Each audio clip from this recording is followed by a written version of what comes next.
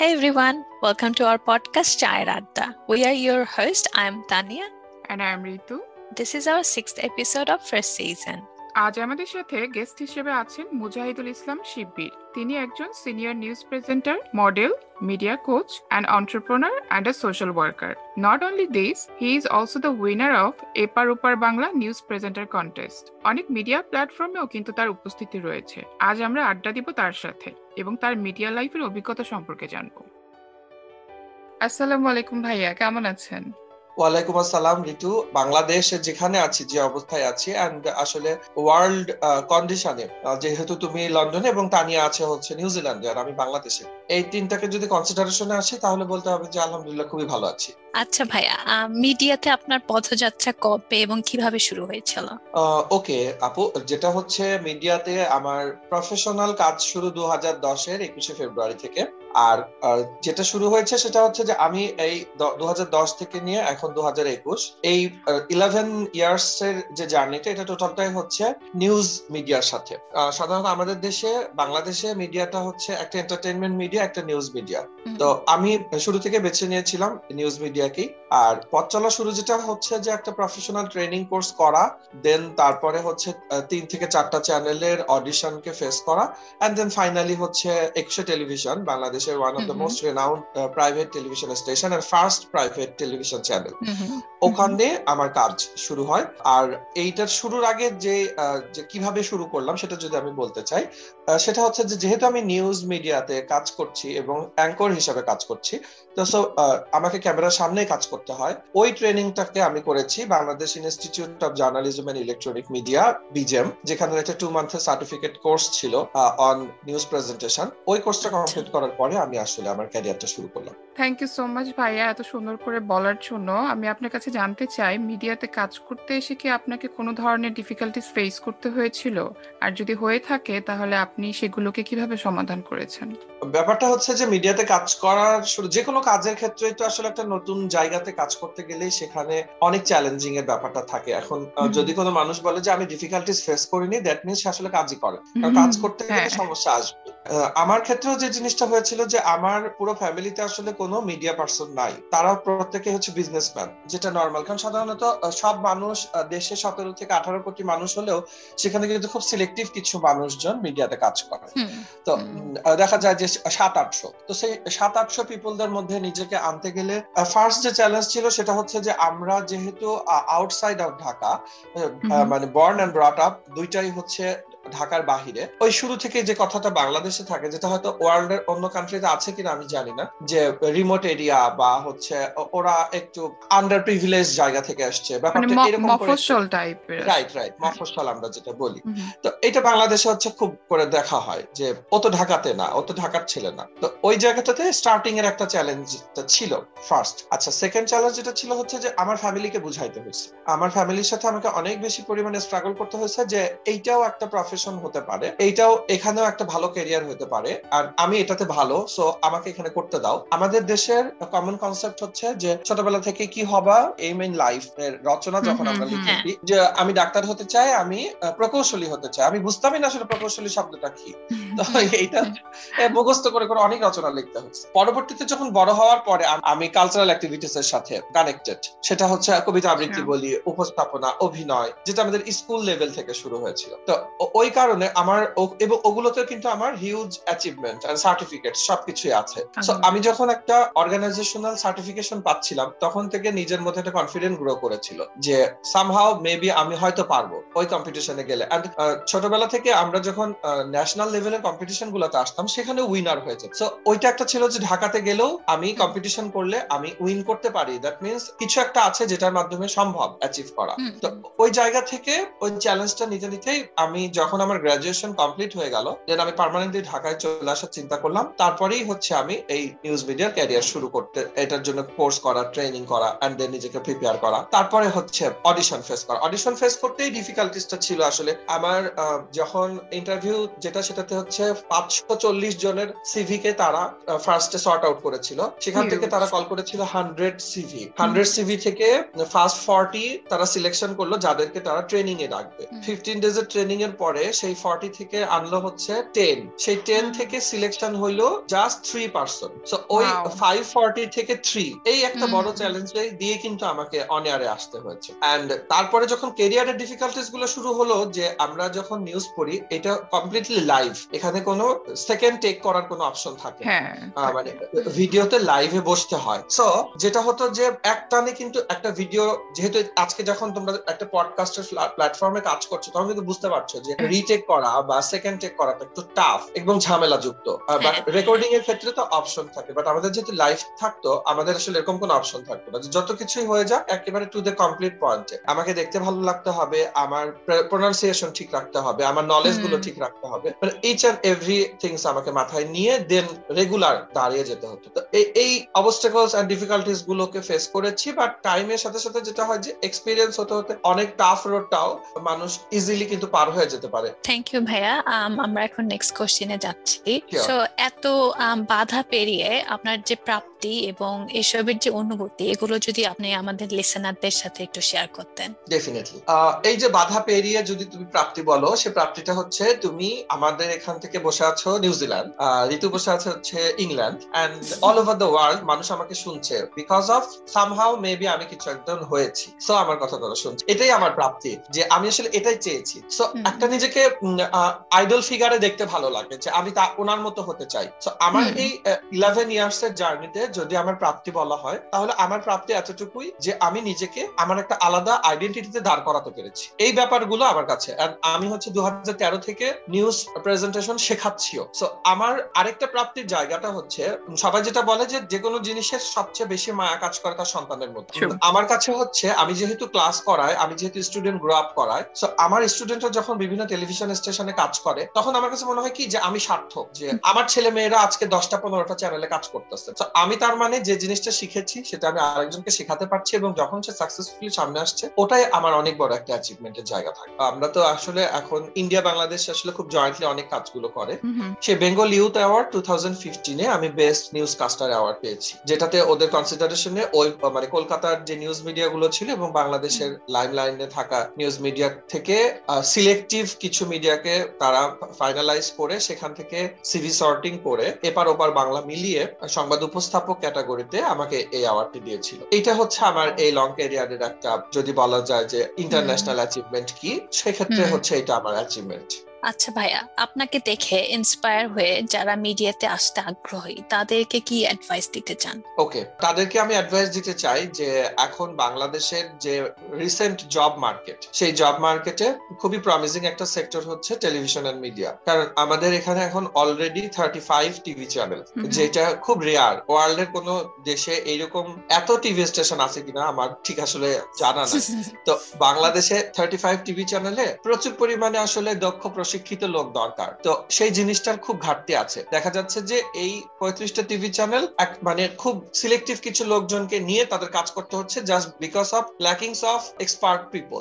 So expertise কে যদি করানো যায় তাহলে তাদের জন্য খুবই ভালো একটা ফিউচার এখানে গ্রো করতে পারে। সে যারা আমাকে শুনছেন, যেখান থেকে শুনছেন, আপনি যদি এইচএসসি কমপ্লিটেড একজন স্টুডেন্ট হয়ে থাকেন, মানে গ্রাজুয়েশন হয়তো শুরু করেছেন, সেটা বোথ মেল এন্ড ফিমেল, তারাই আপনারা পার্ট টাইম হিসেবেই ফার্স্ট টাইম মিডিয়াকে বেছে নিতে পারেন। এবং নিউজ প্রেজেন্টেশন থেকে নট অনলি, আপনারা নিউজ রিপোর্টিং, এখানে ভিডিও এডিটিং, এইখানে ক্যামেরা পার্সনের কাজ আছে, এখানে সাউন্ড অডিও ইঞ্জিনিয়ারিং এর কাজ আছে। আপনাদের কাছে মনে হতে পারে যে শুধু কি নিউজ প্রেজেন্টার না, আমি আসলে আমার কাজটাকে করে একটা কম্বাইন্ড গ্রুপ ওয়ার্ক। সো আমার গ্রুপে যে পিপলস গুলো দরকার হয় তারা রুট লেভেলে নিউজ কালেকশন থেকে শুরু করে সেটাকে ভিজুয়ালাইজ করানো পর্যন্ত ডিটেইল চেইন ওয়ার্ক করতে হয়। সো এই চেইন ওয়ার্কের মধ্যে অনেকগুলো সেক্টর আছে। সো মিডিয়াতে মানে আমি আমার টেলিভিশনে ক্যারিয়ার করবো বা আমার পরিচয়ের সাথে আমি বলবো যে আমি অমুক টেলিভিশনে কাজ করি, এইরকম ছেলেমেয়েরা যদি আপনারা এখানে ক্যারিয়ারে আসতে চান, ডেফিনেটলি এখন বাংলাদেশে ইউনিভার্সিটিজও আছে কয়েকটা যারা টেলিভিশন এন্ড মিডিয়া কমিউনিকেশনস এ পড়াশোনা করাচ্ছে, গ্রাজুয়েশন কোর্স করাচ্ছেন, সার্টিফিকেট কোর্স করাচ্ছেন।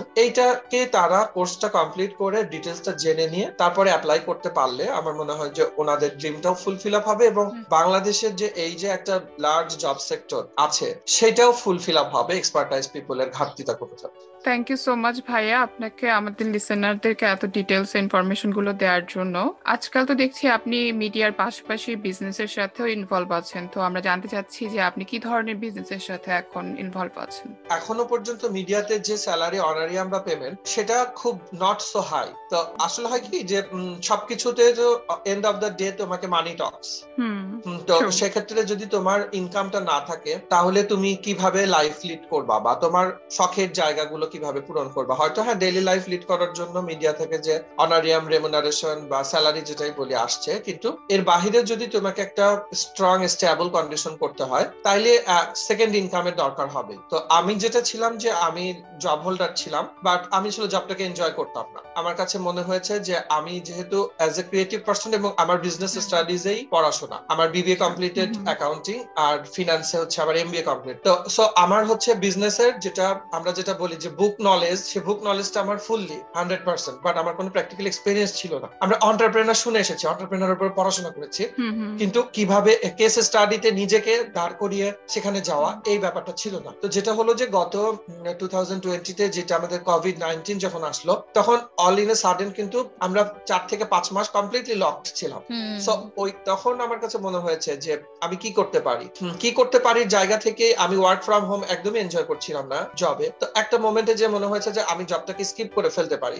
সবকিছু ওভারঅল মিলিয়ে তখন আমি ডিসিশন নিলাম যে আচ্ছা দেখি আমি সামথিং নিউ কিছু ইনভেনশন করা যায় কিনা। তো বিজনেসের ক্ষেত্রে তো আসলে মেইন প্রথমে যে কনসিডারেশনের যে জিনিসগুলো আনতে হয় যে আমার ক্যাপিটালের কি অবস্থা আছে, আমার মার্কেটটা রেডি আছে কিনা, আমি কি নিজে প্রোডাকশনে যাব নাকি আমি কালেক্টেড প্রোডাক্টে বিজনেস করব, এই 4-5টা যে প্যারামিটারস আছে সেই প্যারামিটারস গুলো কনসিডারেশনে আনার পরে আমি দেখলাম যে ওভারঅল সবকিছু মিলিয়ে এখন প্রেজেন্ট যে কন্ডিশন সেটাতে যদি ই কমার্স বেজে আমি চলে যেতে পারি তাহলে একটা ভালো সম্ভাবনার মার্কেট তৈরি হবে। কারণ ওয়ার্ল্ডের বিজনেস পলিসি চেঞ্জ হচ্ছে, মানুষের নিডস গুলো থেমে নাই, মানুষ খাচ্ছে যাচ্ছে, শপিংও করছে, সবকিছু করছে, কিন্তু সেটা হচ্ছে ই সিস্টেমে। তো ই কমার্স বেস যখন হলো তখন মনে হলো যে তাহলে তো প্রোডাক্টের প্রোডাকশন না করেও সোর্সিং করতে পারছি আমি। আমরা যেহেতু বগুড়াই, তো আমাদের বগুড়াতে অনেক কিছু আছে, অনেক জিনিসগুলো কিন্তু অলরেডি এক্সপোর্টও হচ্ছে, দেশের বাইরে এক্সপোর্ট হচ্ছে। তো ওই জায়গা থেকে আমার কাছে মনে হলো যে যেহেতু এক্সপোর্ট হচ্ছে তাহলে আমি বাংলাদেশে কেন বিভিন্ন এরিয়াতে আমি দিতে পারবো না। এন্ড এখন যেহেতু হাতে আমাদের ফেসবুক আছে, ইনস্টাগ্রাম আছে, ওয়েবসাইট আছে, মানুষ ক্লিক করলে দেখতে পাচ্ছে এবং প্রচুর পরিমাণে মানুষ তখন ব্রাউজিং করছিল।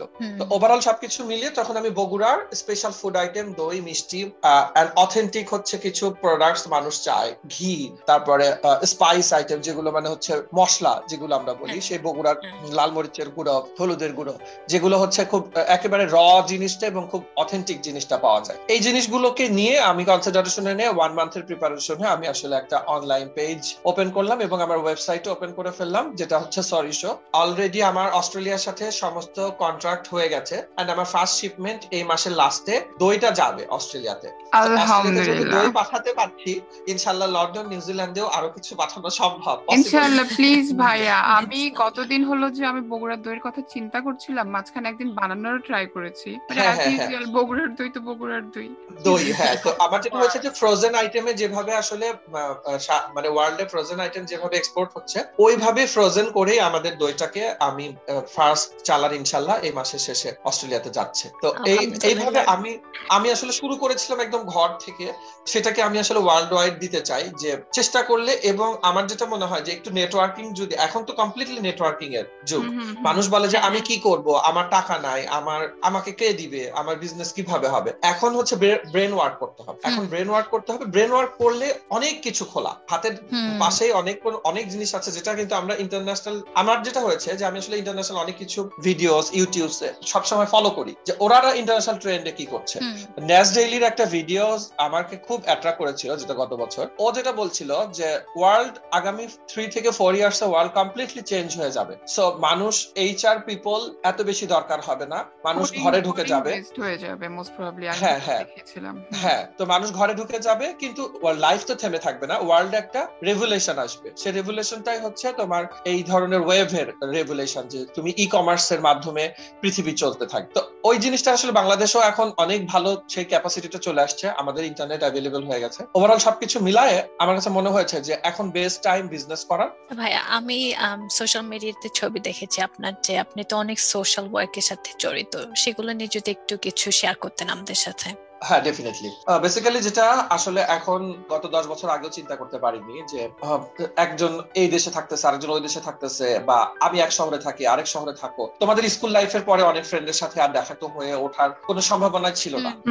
এটা হয়েছে কেন? জাস্ট বিকজ অফ এই যে কমিউনিকেশন, এখন আমরা যেটার মাধ্যমে আছি। সো আমরা হচ্ছে ওয়ার্ল্ড ওয়াইড এভরিথিং কমিউনিকেটেড এবং কানেক্টেড হতে পারছি। ওই জায়গাতে থেকে আমার কাছে যেটা মনে হয়েছে যে সোশ্যাল মিডিয়াতে আমার ফলোয়ার আছে, তো ওভারঅল মিলায় আমাকে 1-1.5 লাখ মানুষ আমাকে ফলো করে। তো সো আমার কাছে মনে হচ্ছে যে সেই ফলোটাকে শুধুমাত্র এন্টারটেইনমেন্টের মধ্যে না রেখে আমরা যদি কিছু সোশ্যাল চেঞ্জিং অ্যাক্টিভিটিসে, যেটা আমার খুব ভালো লাগার একটা জায়গা, সেই মেসেজটা যদি আমি ছড়াই দিতে পারি, তাহলে হয়তো মানে সবাই তার পজিশন থেকে কন্ট্রিবিউট করে, তাহলে হয়তো কিছু মানুষের ভালো থাকাটা অনেক ইজি হয়ে যায়। ওই জায়গা থেকে আমি আসলে সোশ্যাল ওয়ার্কে চলে আসা। তো আমি তো 2016 থেকে আসলে সোশ্যাল ওয়ার্ক গুলো করি। আমার ফার্স্ট স্টেপসে আমরা হচ্ছে প্রায় 500 প্লাস পিপলকে আমরা এই ফ্লাড রিলিফ ফান্ডটা দিয়ে আসলাম। তো এইটাকে যখন ফুল ভিডিওস এন্ড ছবিগুলো আমরা কালেক্ট করলাম এবং খুব সাকসেসফুলি এই ইভেন্টটাকে কমপ্লিট করলাম, এবং সেটা যখন সোশ্যাল মিডিয়াতে দিলাম, তখন এত বেশি আসলে রেসপন্স আসতে থাকলো যে প্রত্যেকে খুব প্রেইজ করছিল এবং সবাই আরো আগ্রহী হচ্ছিল যে এত ইজিলি আমার ভালো কাজগুলোকে করানো যায়। তো তারপরের বছর থেকে 2017, 18, 19, 20 এই 4 বছর, 20-এর আগে 20 সালটা তো আমরা কমপ্লিটলি কোভিড এর সাথে ফাইট করেছি। 19 পর্যন্ত আমরা যেটা করতাম যে প্রত্যেক ঈদে, আমি যেটা পার্সোনালি করেছি যে প্রত্যেক ঈদে হচ্ছে অরফ্যান চাইল্ডদের জন্য যে মাদ্রাসাগুলো থাকে, সেক্ষেত্রে মানে ওরা বাংলাদেশে রিহ্যাবিলিটেশনের জন্য আসলে ওই এতিমখানার বাচ্চাদেরকে আলাদা করে পড়াশোনা করানো হয়, আলাদা করে রাখানো হয়। তো যেটা আমার দুটো ইভেন্ট আমি প্রত্যেক বছরই করতাম, সেটা হচ্ছে বন্যার্ত মানুষের পাশে আমরা, সেটা ফ্লাড এফেক্টেড পিপলদের জন্য, আর যেগুলো এতিম বাচ্চা কাচ্চা আছে যারা মানে কোনো ধরনের কোনো ফ্যাসিলিটিস পায় না। এবং আরো একটা জিনিস লিসেনার্সদেরকে বলে রাখি যে আসলে আমরা লাইফে অনেক বেশি খুব সহজে হতাশ হয়ে যাই। আমরা আমাদের মানে ক্যালকুলেটেড জিনিসটা লাইফে না পেলে মনে করি যে লাইফ খুব মিনিংলেস হয়ে যায়। তো আমরা যদি একটু আমাদের আউটার সার্কেল থিঙ্ক করি, যে একটু দেখি তো যে ওয়ার্ল্ডের আর মানুষগুলো কিরকম আছে, সেই জায়গাটাতে যদি নিজেকে আসলে কখনো দাঁড় করানো যায়, আমরা আসলে অনেক প্রিভিলেজড সেই ক্ষেত্রে। প্রিভিলেজড, হ্যাঁ, সেই নন প্রিভিলেজ পারসনসদের যে একটা এটিম যে বাচ্চাদেরকে আমরা যেটা বলছি যাদের বাবা মা নাই, এই অরফান চাইল্ড গুলো 1000 থেকে 1200 টাকায় নাকি তারা পুরো মাস তারা 3 বেলা খায়। তো মানে এইটা মানে আমি যখন ফার্স্টে শুনছি যে আমি নিতে পারিনি যে কিভাবে সম্ভব। আমরা তো একটা রেস্টুরেন্টে গেলে বিল দিলেই তো 2-3 হাজার টাকা লেগে যায়। তো একটা মানুষ তার 3 বেলায় মিল খাচ্ছে, সেটা 1000 টাকা হয়ে যাচ্ছে। তার মানে তারা কতটা খারাপ খাবার খায়, বা শুধু বেঁচে থাকার জন্য হয়তো ওদেরকে খেতে হচ্ছে, ব্যাপারটা এরকম থাকে। সো ওদেরকে ঈদের মধ্যে, এখন আসলে আমরা যখন বড় হয়ে গেছি, তখন ঈদটাতে আসলে তেমন কিছুই থাকে না, ওই রেগুলার ডেইলি শপিং, আমরা ডেইলি ভালো ভালো ফুড খাওয়া, আউটিং, এরপর আসলে ঈদটার ওরকম কোনো ফিল ফ্লেভার থাকে না। সো 17-16 সাল থেকে আমি যেটা করলাম যে প্রত্যেক ঈদে এই বাচ্চাদেরকে নতুন জামা কাপড় থেকে শুরু করে ওদের ফ্যামিলিকে মিনিমাম একটা, যেটা যে সেমাই, চিনি, চাল, দুধ, যেটা দিয়ে অন্তত ঈদের দিনটাকে তারা একটু ভালো রান্না করে খেতে পারবে, এই অ্যারেঞ্জমেন্টটা আমার প্রত্যেক বছর এই দুটো ইভেন্ট আমি কন্টিনিউ করে যাচ্ছি।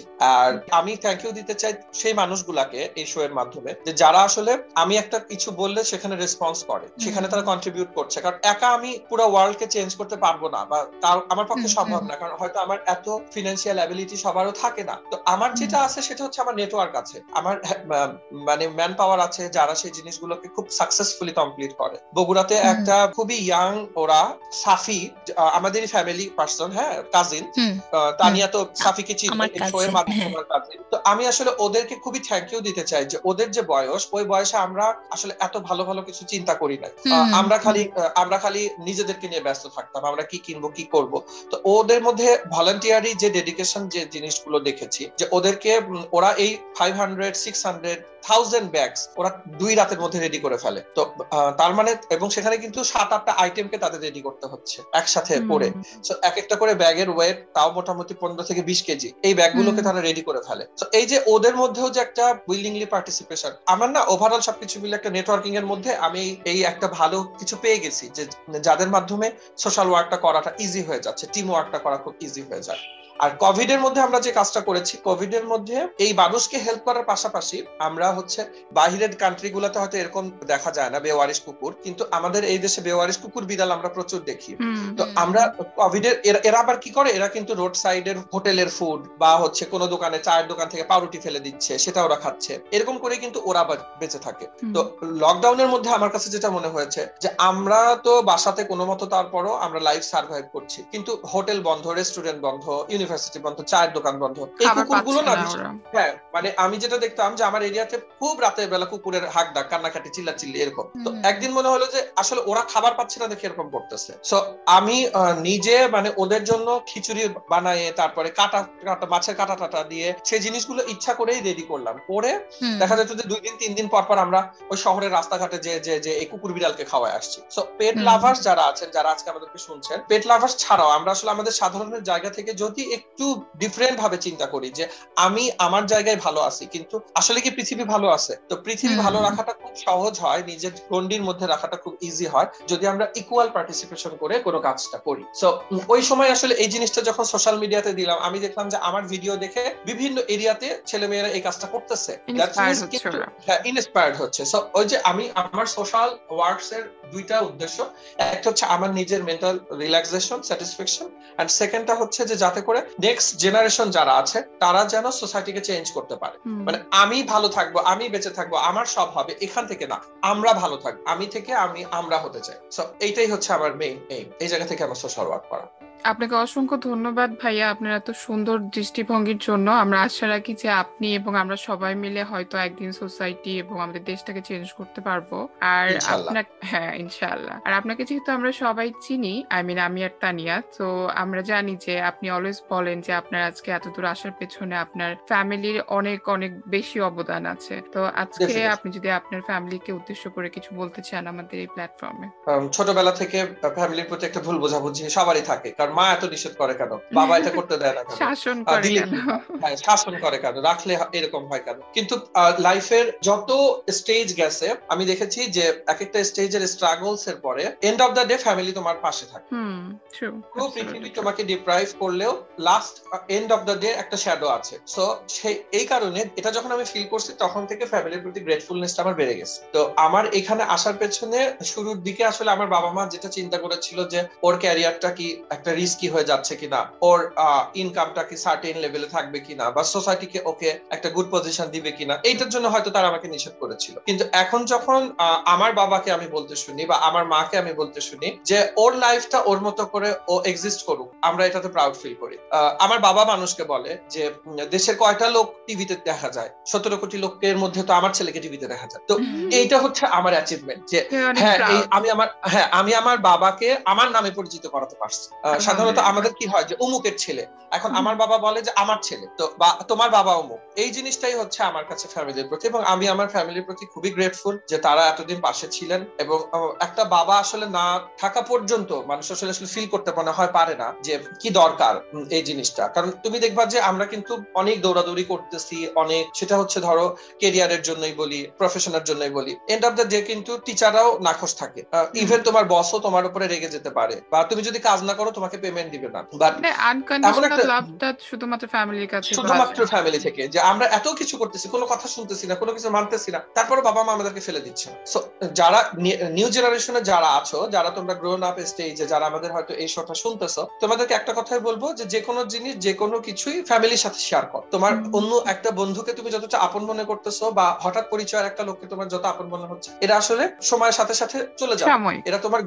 এরা তোমার গুড টাইমসে হয়তো তোমার পাশে আছে, তারা তোমার থেকে হানি টেক করতেছে, বাট তোমার ওয়ার্স্ট টাইমে, যখন তোমার খুব লাইফকে তোমার অনেক রিয়েলিটি ফেস করতে হবে, তখন আসলে ফ্যামিলিকেই দরকার। So end of the day family তোমাকে সবকিছু করবে। সো ফ্যামিলির সাথে সবাই সবসময় অ্যাটাচ থাকো, তাহলে মেন্টালি রিল্যাক্স থাকবা। এন্ড তোমাদের মধ্যে যে একটা এখনকার যুগে, আজকে শোর একদম লাস্ট মোমেন্টে মনে আমরা চলে এসেছি, যে জিনিসটা আমি একটু বলতে চাই, যে মেন্টালি ফ্রাস্ট্রেটেড পিপল অনেক বেশি বেড়ে গেছে। সেটা সব এইজেরই, মানে খুব আর্লি স্টেজে 16-17 বছরের ছেলে মেয়েদের সব কথাবার্তা শুনি, সেখান থেকে একটা 40, 45, 50 এজের মানুষজন, সবার মধ্যে ফ্রাস্ট্রেশন চলে আসছে, জাস্ট বিকজ অফ হচ্ছে শেয়ার করতে পারে না মানুষ, নিজের কথার ভিতরটাকে কারোর সাথে শেয়ার করতে পারে না। তো হয় কি, এন্ড অফ দ্য ডে তো কথা বলতে হয়। তো তুমি যখনই বাইরের কোনো মানুষের সাথে যে কথা বলবো, ওরা আমাদের উইক পয়েন্টসটাকে মনে এখন কি করবে, ইরেজ করার চেষ্টা করবে, কিন্তু এটাকে ওরা আবার ধরে রাখে। ঠিক যখন তোমার 2 থেকে 3 বছর পার হয়ে যায়, তখন বলবে কি, জানি তোর তো ওইটা ছিল, জানি তোর তো ওই সময় এটা হয়েছিল। এই যে একটা কিন্তু তোমাকে মেন্টালি পিঞ্চ দিবে, বাট তোমার ফ্যামিলি কখনো তোমাকে এটা করবে না। তোমার ফ্যামিলি